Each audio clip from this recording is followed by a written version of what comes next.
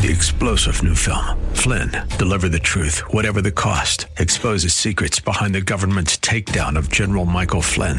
Flynn knew what the intel world had been up to. He ordered the first audit of the use of contractors. This set off alarm bells. He told the truth. He was the most dangerous person for Donald Trump to hire. They had to get rid of Flynn.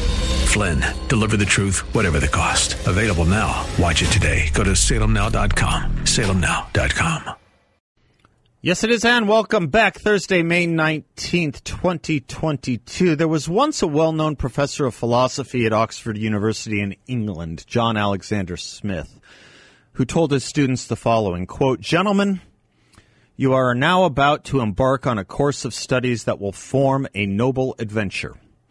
Let me make this clear to you. Nothing that you will learn in the course of your studies will be of the slightest possible use to you in afterlife, save only this, that if you work hard and intelligently, you should be able to detect when a man is talking rot. And that, in my view, is the main, if not the sole, purpose of education, to know when a man is talking rot." Hold that thought a moment. You know, a lot of us in the education reform movement love to talk about choice in education, giving parents choice, sometimes even credits or vouchers or savings accounts to send their children to private schools, if not some other school that their family isn't assigned to. But choice can be meaningless if the other schools are no better or even worse than the assigned school. And private schools are not immune from sometimes being worse. They can be more expensive, of course. They can be outside the government's control, of course, but they can teach rot, a lot of rot. And several here do, including one of the most prominent private schools in our area. And when you teach a kid rot, you are not training up a child in the way he should go. You are training up a child to be a learned ignoramus, or worse, perhaps a menace to society, in Theodore Roosevelt's wording. Someone who perhaps can perform great math skills or conjugate Latin verbs and tenses beautifully, but whose mind in moral and factual matters about the world is disoriented. It's a sad thing when people pay good money to actually warp a child's brain. Think about that when you think about what education has come to, actually harming children's intellectual abilities and pursuits. It has come to me from several parents that one of these schools is trying to teach about bigotry, American bigotry, recent American bigotry. The launching pad for this lesson, so to speak, if you can call it that, is a discussion of the history of the Catholic Church's relationship and role in bigotry. So, of course, what do? They take a non-Catholic you may have heard of, named Tucker Carlson, and put an equal sign, the equal sign at the end of his name, where the other side says, quote, "Today's Father Charles Coughlin," close quote. Now, you may not know who Charles Coughlin was. He was a prominent priest and broadcaster in the 1930s. He was more than that. According to the Encyclopedia of the Holocaust, in the days and weeks after Kristallnacht, Coughlin defended the Nazi violence. He argued that Kristallnacht was justified as retaliation for what he called Jewish persecution of Christians. He explained to his listeners on November 20th, 1938, that the, quote, "communist government of Russia, the Lenins and Trotskys, atheistic Jews and Gentiles, murdered more than 20 million Christians and had stolen $40 billion of Christian property," close quote. For years, Coughlin publicly derided international bankers, his phrase, that most of his listeners understood to mean Jewish bankers. In a series of articles published in 1938, Coughlin lambasted Jewish financiers and their control over world politics. These articles culminated with a story recounting his own version of the infamous Protocols of the Elders of Zion, this anti-Semitic publication falsely purporting to be minutes from a meeting of Jewish leaders who were plotting to take over the world. You can still get that book in the Middle East. So the analog today for this crap of a lesson is Tucker Carlson. You can get away with that if you are either really stupid and have no business teaching anything, or if you are so completely ideologically purblind that you think it your job to propagandize students to a political position of your choice while ignoring the real bigotry and anti-Semitism to do so. in which case you have no business calling yourself a teacher or an institution that allows this, a place of preparation for college, for the world, or anywhere else. Well, not anywhere else. There are precincts that would welcome this junk thought, this rot. They just happen to be in countries where women aren't allowed to teach and sometimes even go to school. So, to go after Tucker and to compare him to a man who fueled Hitler's sympathy in America, they have a slide that not only equates the two with pictures of Tucker and an equal sign, they write, quote, anti-Semitism, George Soros, parentheses, a Jewish man, close parentheses, international forces have secret influence on politics and finance.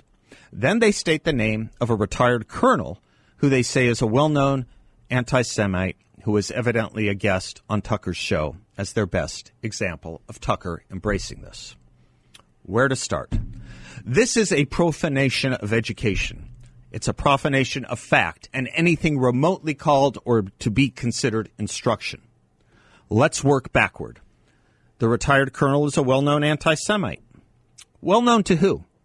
I've been involved in fighting anti-Semitism and other forms of bigotry my entire adult life, even led protests against it both in college, graduate school, and law school.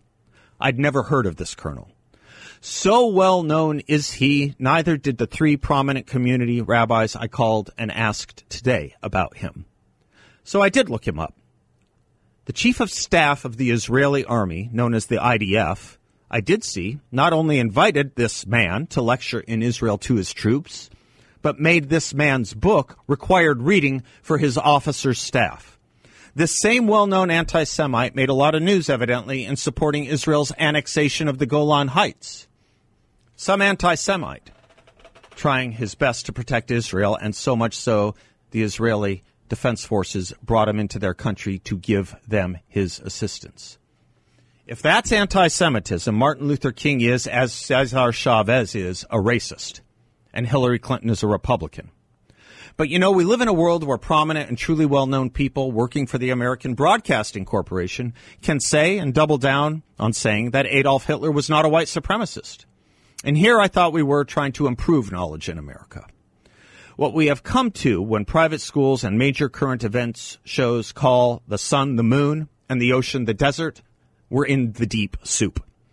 Except it's all quite much more dangerous than that because we are doing this with positions of authority while playing on the worst sentiments and fears of racial and discriminatory assault, which do have consequences, real ones, horrible ones. As for him being well known, when he is pretty much unknown and certainly not well known for anti-Semitism, I wonder if this school still teaches others who are well known, like Emerson, as in Ralph Waldo. Sorry to spell it out so pedantically, but I'm wondering what these so-called educators know about anything or anyone anymore. In one of his truly well-known essays, Emerson writes, quote, "A man's power to connect his thought with its proper symbol and so to utter it depends on the simplicity of his character, that is, upon his love of truth and his desire to communicate it without loss.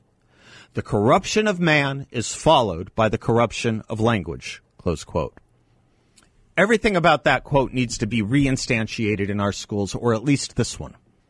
What love and truth and integrity of character takes someone whose politics they don't agree with and grafts onto him the appellation of anti-Semite using inapt analogies, all to weaponize children? I'm reminded right now of Hannah Arendt's concern about progressive education when she wrote that too many adults have resigned their adulthood's responsibility for the world into which they have born their children and refuses the duty of guiding them into it. She then asks, have we now come to the point where it is the children who are being asked to change and improve the world as we intend to have our adult political battles fought out in their schoolyards? Yes, it is. And to do so, we must educate them and put stumbling blocks in front of those who cannot see and curse those who cannot hear. I wonder if this school even knows where that line comes from. We use children to soothe the anxieties and immaturities and political concerns of adults now, evidently. That's what we do here. It's not education, it's indoctrination. And if there is a template for it, yeah, it's regimes of authoritarianism and tyranny, from China to the USSR to Cuba to a lot of other sewer countries, which I thought, silly me, was what the purpose of lesson plans like this were designed to not only avoid, but condemn so that it is not repeated here. But by adopting not only the strategies of those reproofs of history, but also their loose affiliations and connections to fact, with ideologies that are actually responsible for killing minorities through the efforted use of propaganda, we are teaching and training exactly that which we claim we are against. You can call this a lot of things. Good or liberal education is not among them. For the corruption of man is indeed preceded by the corruption of language. That's how the communists and the Nazis did it. That's why George Orwell wrote his books. Do they teach him anymore? Maybe they don't. Maybe they just excuse teaching him by calling him an anti-Semite too. Just hobgoblinize he or she you disagree with so as to avoid thought or instruction in or about their actual thoughts and words. That's how Nazis truly did it, and communists too. As for this little drive-by they start the lesson with, naming George Soros and putting in parentheses that he's a Jew, that's not something Tucker Carlson said, though they attribute it to him.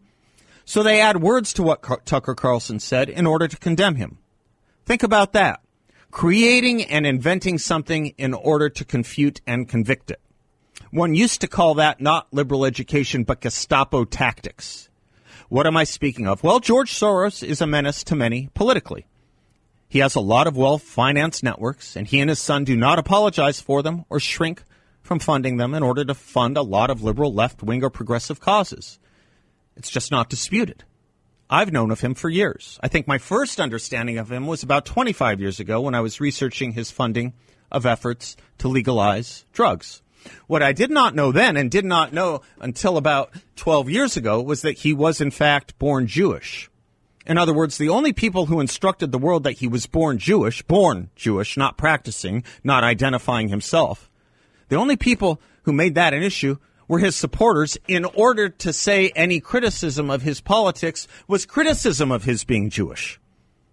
Imagine that. Bill Kristol and David Galerter and David Horowitz and Mark Levin and Dennis Prager and Michael Medved and Ruth Weiss and the entire board of Commentary magazine condemn and criticize George Soros routinely. They all identify as committed Jews and practice Judaism, so they must be anti-Semites for going after Soros, who the left keeps reminding us is Jewish after all. Do we not get to criticize people who happen to have been born Jewish but whose politics and policies and public personas have nothing to do with their Judaism? Let's see, there'd be a lot less anti-Israel, anti-Zionism, and anti-Semitism if that were the rule. But it isn't the rule, because it's a farce and a fraud. No conservative I know gives 2 shekels that Soros is Jewish, or probably even knew he was until the left explained it in order to silence criticism of him. The irony is most conservatives probably wish George Soros hewed more closely to his religious Jewish heritage. He'd be more supportive of their causes if he did. How'd this new rule work out, by the way, for Sheldon Adelson, a man who definitely identified as Jewish and supported conservative and Republican causes? Well, all the wealthy anti-Semitic tropes that could be summoned by the left were launched at he and his wife for decades. So it's selective hypocrisy at best. If we can batter conservatives with it, use anti-Semitic tropes. If we can help left-wing causes, invent anti-Semitism as the critique. If you want modern-day analogs to 2 things, A, how Hitler could rise, and B, what a modern Father Coughlin might sound like, let me try and help out. It would be taking a man who said these things. Jews are vermin. It would take a man who went to Iran and led a chant, death to Israel, death to America. It would be a man who called Jews satanic and blamed gay sex depicted in movies on the Jews who owned Hollywood. Now, the analog would be to excuse this or brush it under the rug. But that man is Louis Farrakhan, never banned from Twitter, where he has more followers than David Duke, and where he sat on a stage 2 years ago with Bill Clinton, who before getting on stage with him hugged him. If you want modern-day analogs to Father Coughlin, there you go. If you want an analog at how a Hitler could be sanitized on his way to power, maybe it would be countenancing and brushing under the rug a man who defended a classic anti-Semitic quote-unquote professor who railed against Jews for being part of the slave trade by saying, if the Jews want to get it on, tell them to pin their yarmulkes back and come over to my house. Maybe it's a man who led a riot against Jews in Brooklyn, inspiring the riot by calling the Jewish community there diamond merchants. That man would be Al Sharpton. What of it being just fine to support people who call themselves Marxists? It was Marx, after all, who wrote something called On the Jewish Question, stating, quote, "Let us not look for the secret of the Jew in his religion, but let us look for the secret of his religion in the real Jew." What is the secular basis of Judaism, Marx asked? Self-interest. What is the worldly religion of the Jew? Huckstering. What is his world? Money. Close quote. What of members of Congress? How about a member who said the Holocaust gives her a calming feeling? That would be Rashida Tlaib, who just this week introduced a resolution in Congress calling Israel's founding in 1948 a catastrophe. She's been supported and endorsed by the Democratic Congressional Committee and Nancy Pelosi. How about a congresswoman who routinely speaks of the Jews as having too much money and power in America and hypnotizes the world and compares Hamas, whose charter is dedicated to killing Jews, to the state of Israel? That would be Ilhan Omar, who the DCCC and Nancy Pelosi have endorsed. What of the mosques in America that actually sell books that refer to Jews as pigs and monkeys? All that might be instructive in anti-Semitism and how refusing to call it out can lead to the expansion of its purchase. Perhaps one might even say it sounds like modern-day Father Coughlinism. But those bigots have something that is their insurance policy. They're supportive of the Democratic Party and liberalism in America. And Tucker Carlson isn't. So the ends justify the means. Awful lesson, that. Awful. It's not even a lesson in the classic sense. It's misdirection and propaganda. It's moral immaturity dressed up as wisdom. And that people think this is okay or anything worthy of calling itself education is even sicker. So to weaponize children against conservatism or the Republican Party, they ignore the chief problems because inconvenient to the cause and invent slander through the abuse of language and authority. Two other emblems of socialist and fascist bigotry, by the way.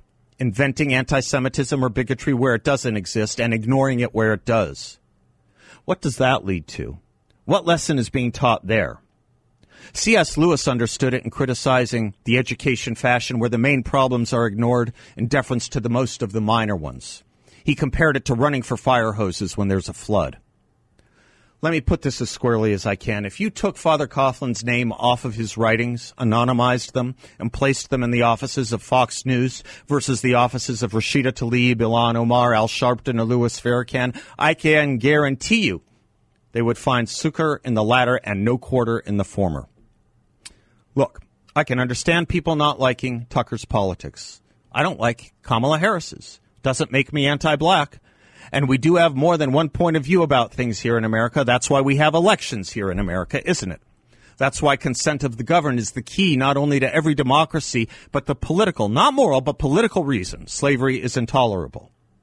Yeah, some people believe the following and don't agree with it. Quote, "We cannot continue to allow people to enter the United States undetected, undocumented, and unchecked," close quote. Tucker Carlson believes that. Some don't. Guess where that exact line comes from? The 2008 official Democratic Party platform. Good thing this school in Phoenix didn't care about anti-Semitism in 2008. They might have just blamed Barack Obama for fueling it. Clearly, they don't care about it now either, as they are distorting all history and teaching about it in order to promote leftism, because what they care about is promoting that. You can call that the Democratic Party. You can call that the teaching as a revolutionary act. You can call that the work of the Muslim Brotherhood. You just can't call it anti-Semitism or bigotry or even history. Not if you want to call yourselves a school where words and facts and truth mean things, or where Nazism and communism and propaganda mean things. Shame on those who use our children for their political battles and dress it up as serious and expensive education. Indeed, the corruption of language is followed by the corruption of man. That pedagogy is the beginning of speaking and teaching rot. But that's not what schools in America are for. At least I didn't think so. That's a corruption of what a school is for. I'm Seth Leibson. We'll be right back.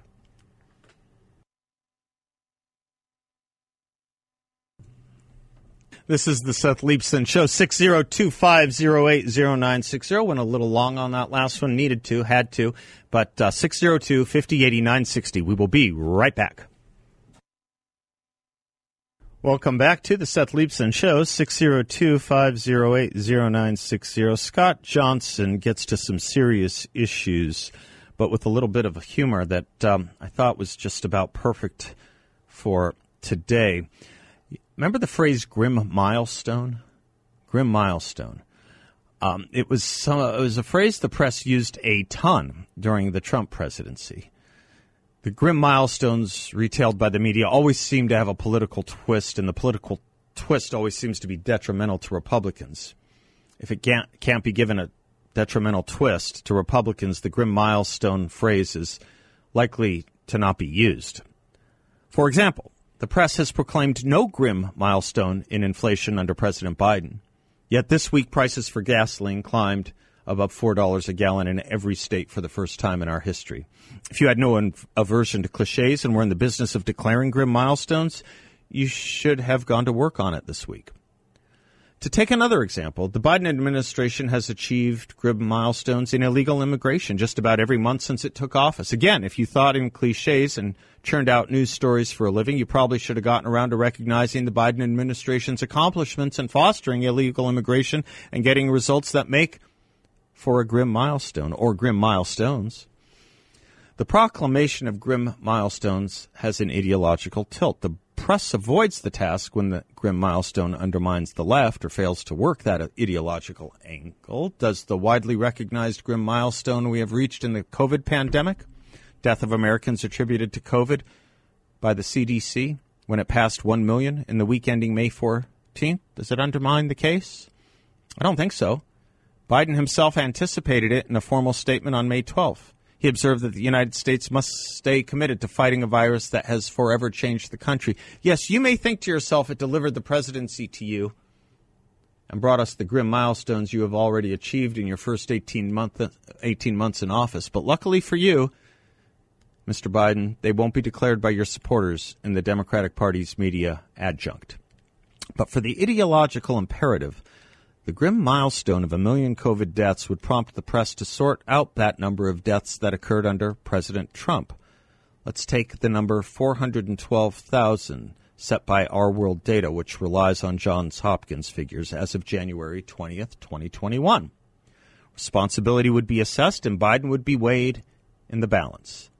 Although the last grim milestone in the pandemic has occurred under Biden, and Biden himself attributed responsibility for the deaths that occurred during the Trump administration to President Trump, the press has no interest in allocating the responsibility for the 1 million deaths between Trump and Biden.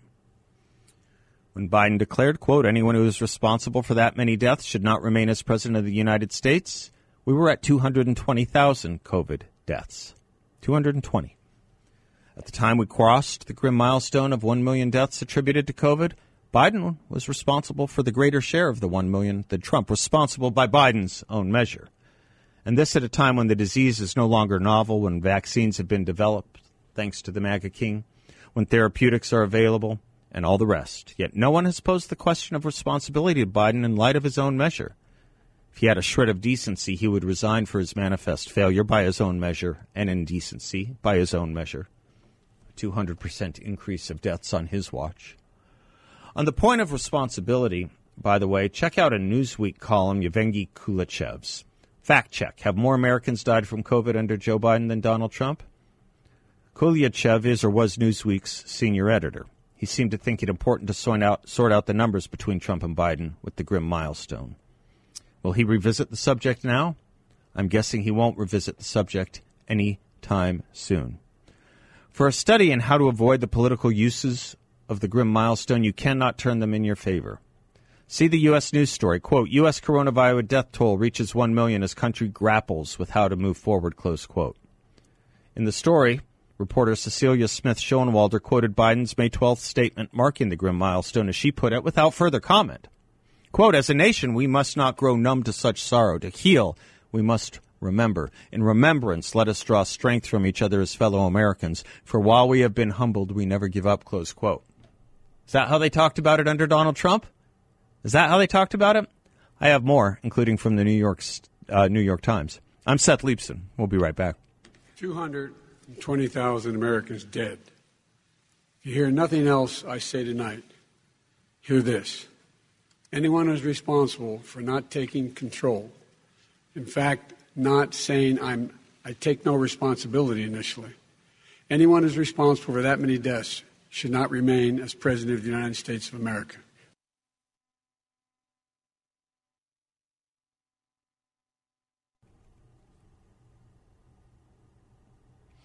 If you are looking for a really unique and remarkable investment opportunity with a great return for investors, check out my friends at YRefi.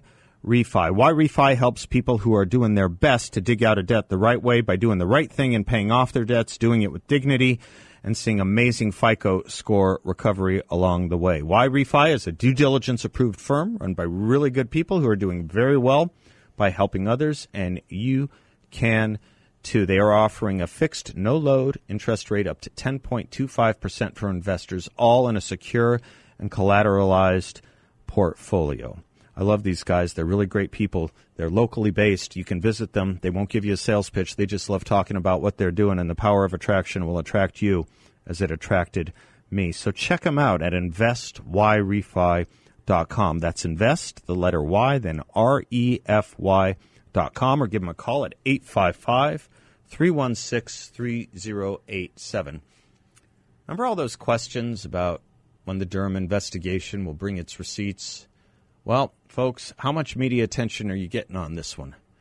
It's in the midst of them. It's in the midst of printing those receipts as we speak. Any time in the Trump administration, any time some kind of scandal materialized or some kind of anonymous leaker from the administration put something out, the narrative was and the mantra was the walls are closing in. I can begin to see the walls closing in. We once ran audio of it. We don't need to find it, Bill, of I think something like 50 times the MSNBC, CNN drive-bys were saying, I think this is the beginning of the walls closing in. Well, as Hinderaker writes, the long-awaited trial of Democratic Party fixer Michael Sussman is underway. Sussman is charged with one count of lying to the FBI, the lie being that when he came to the Bureau, the FBI, with fake information about Donald Trump and Russia, he was acting as a public-spirited citizen and not on behalf of any client. Today, former FBI General Counsel James Baker testified that Sussman told him that, quote, he was not appearing before me on behalf of any particular client, close quote. Further, when Sussman set up the meeting with Baker with a text message, he said, quote, I'll be coming on my own, not on behalf of a client or company, just want to help the Bureau, close quote. Okay. As a result, the FBI treated Sussman as a confidential source and not as a lawyer representing a party with an axe to grind. In fact, Sussman was acting for the Hillary Clinton campaign, trying to help her win the presidential election by smearing Donald Trump with an invented claim. We know this for certain because he billed the Clinton campaign for his time. Got it? He billed them for his time. Time he said was not on behalf of any client. So Sussman is obviously guilty. One thing I don't know, perhaps because I've not paid enough attention to the pretrial filings, John writes, is how far the trial will go into the whole Trump-Russia hoax. Arguably, the broader context isn't very relevant. Sussman told a material lie to the FBI. That means he is guilty, and his guilt is easily proved. It could be a very short trial. The extent to which Sussman's lie and the false information he brought to the Bureau on behalf of the Clinton campaign were part of a broader conspiracy against Trump by the Democratic Party and elements of the FBI, the CIA, the media. And it's arguably irrelevant as a sentence in that I assume the jury won't hear much about that. It's not the way it works in a jury trial. So I don't expect the Sussman trial to shed a lot of light on the full aspects of the Trump-Russia hoax that we don't already know about. The only other suspense in the case really relates to the jury. Presumably, it consists entirely of Democrats, and in D.C., at least some of those Democrats are probably partisans, hysterical partisans. Many observers doubt whether a Democratic jury will vote to convict a Democratic Party operative of lying about Donald Trump to try and win the election for Hillary Clinton, no matter what the evidence shows. But having spent much of my life around juries and being a strong defender of the system, I will lay odds 60-40 that the jury in the Sussman case will do its duty and adjudge him guilty. This should be the first brick in the wall to fall. Not close in, but fall. It does seem that everyone outside the world of Clintondom, of the Clinton kingdom, it does seem that everyone pretty much now knows the whole thing about Trump and Russia was a hoax, paid for and invented by the Clinton campaign with characters like Sussman and Steele and adjuncts in the FBI and the CIA. I think everyone pretty much who knows anything about this story knows that by now. What they may not think about is how much damage it did to our polity and our politics. How much damage it did.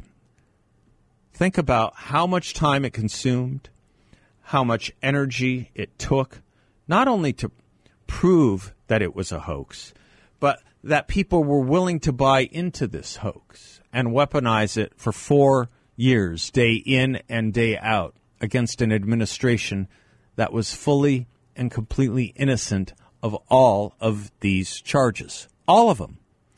It's a little bit like what I was talking about before. A lie about someone was invented, and it took on a general credibility and credence. A lie was invented, and it took on credibility and credence. And it took 4 years of energy from the Trump administration. When you think about all the accomplishments, all the indices of accomplishment under the Trump administration, from international relations to defense to the domestic economy to crime to immigration to drug use to you name it, including unemployment going down to record numbers, especially in the female and minority communities. When you think about all those accomplishments, all of them, think about how much more could have been done if there wasn't the obstruction that we had to inherit from the lies perpetrated, paid for by the Clinton campaign, and echoed by the Democratic caucus and the media that was their adjunct. Think about how much better of a country we would be, how much more we could have done.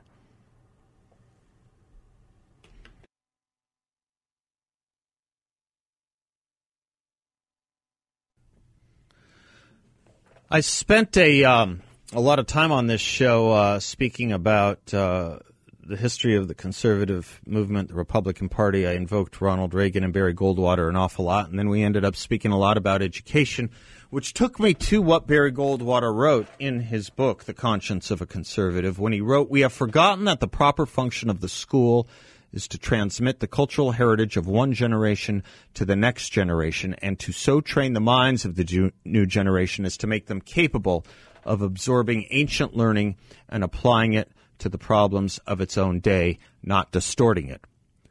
The fundamental explanation of this distortion of values is that we have forgotten that purpose of education, or better, we have forgotten for whom education is intended.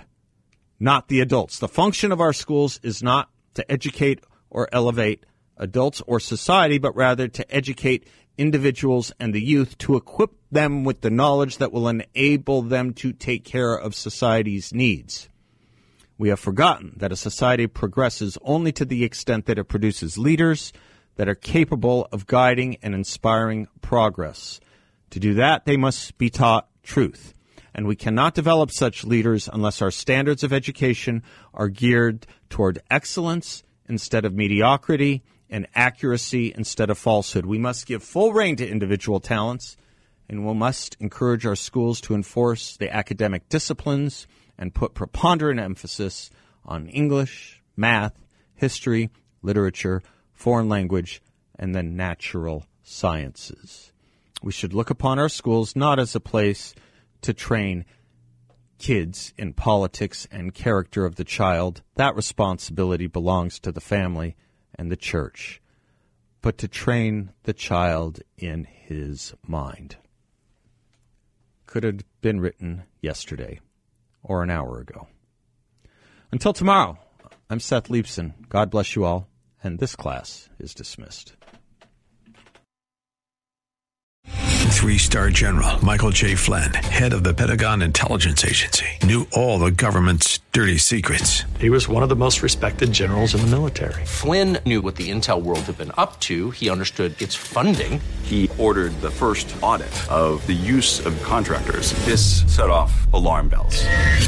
The explosive new documentary, Flynn, Deliver the Truth, Whatever the Cost, uncovers the facts behind this scandal. Flynn told the truth. He was the most dangerous person for Donald Trump to hire. I find out the worst enemy that I'm going to face in my life is right here in America. They took my assessment and they wanted me to change it. And I was like, I'm not changing it. They had to get rid of Flynn. With in-depth interviews, archival footage, and never-before-seen personal records of the man behind the headlines. I just felt like I was drowning. Flynn, Deliver the Truth, Whatever the Cost. Available now. Watch it today. Go to salemnow.com. salemnow.com.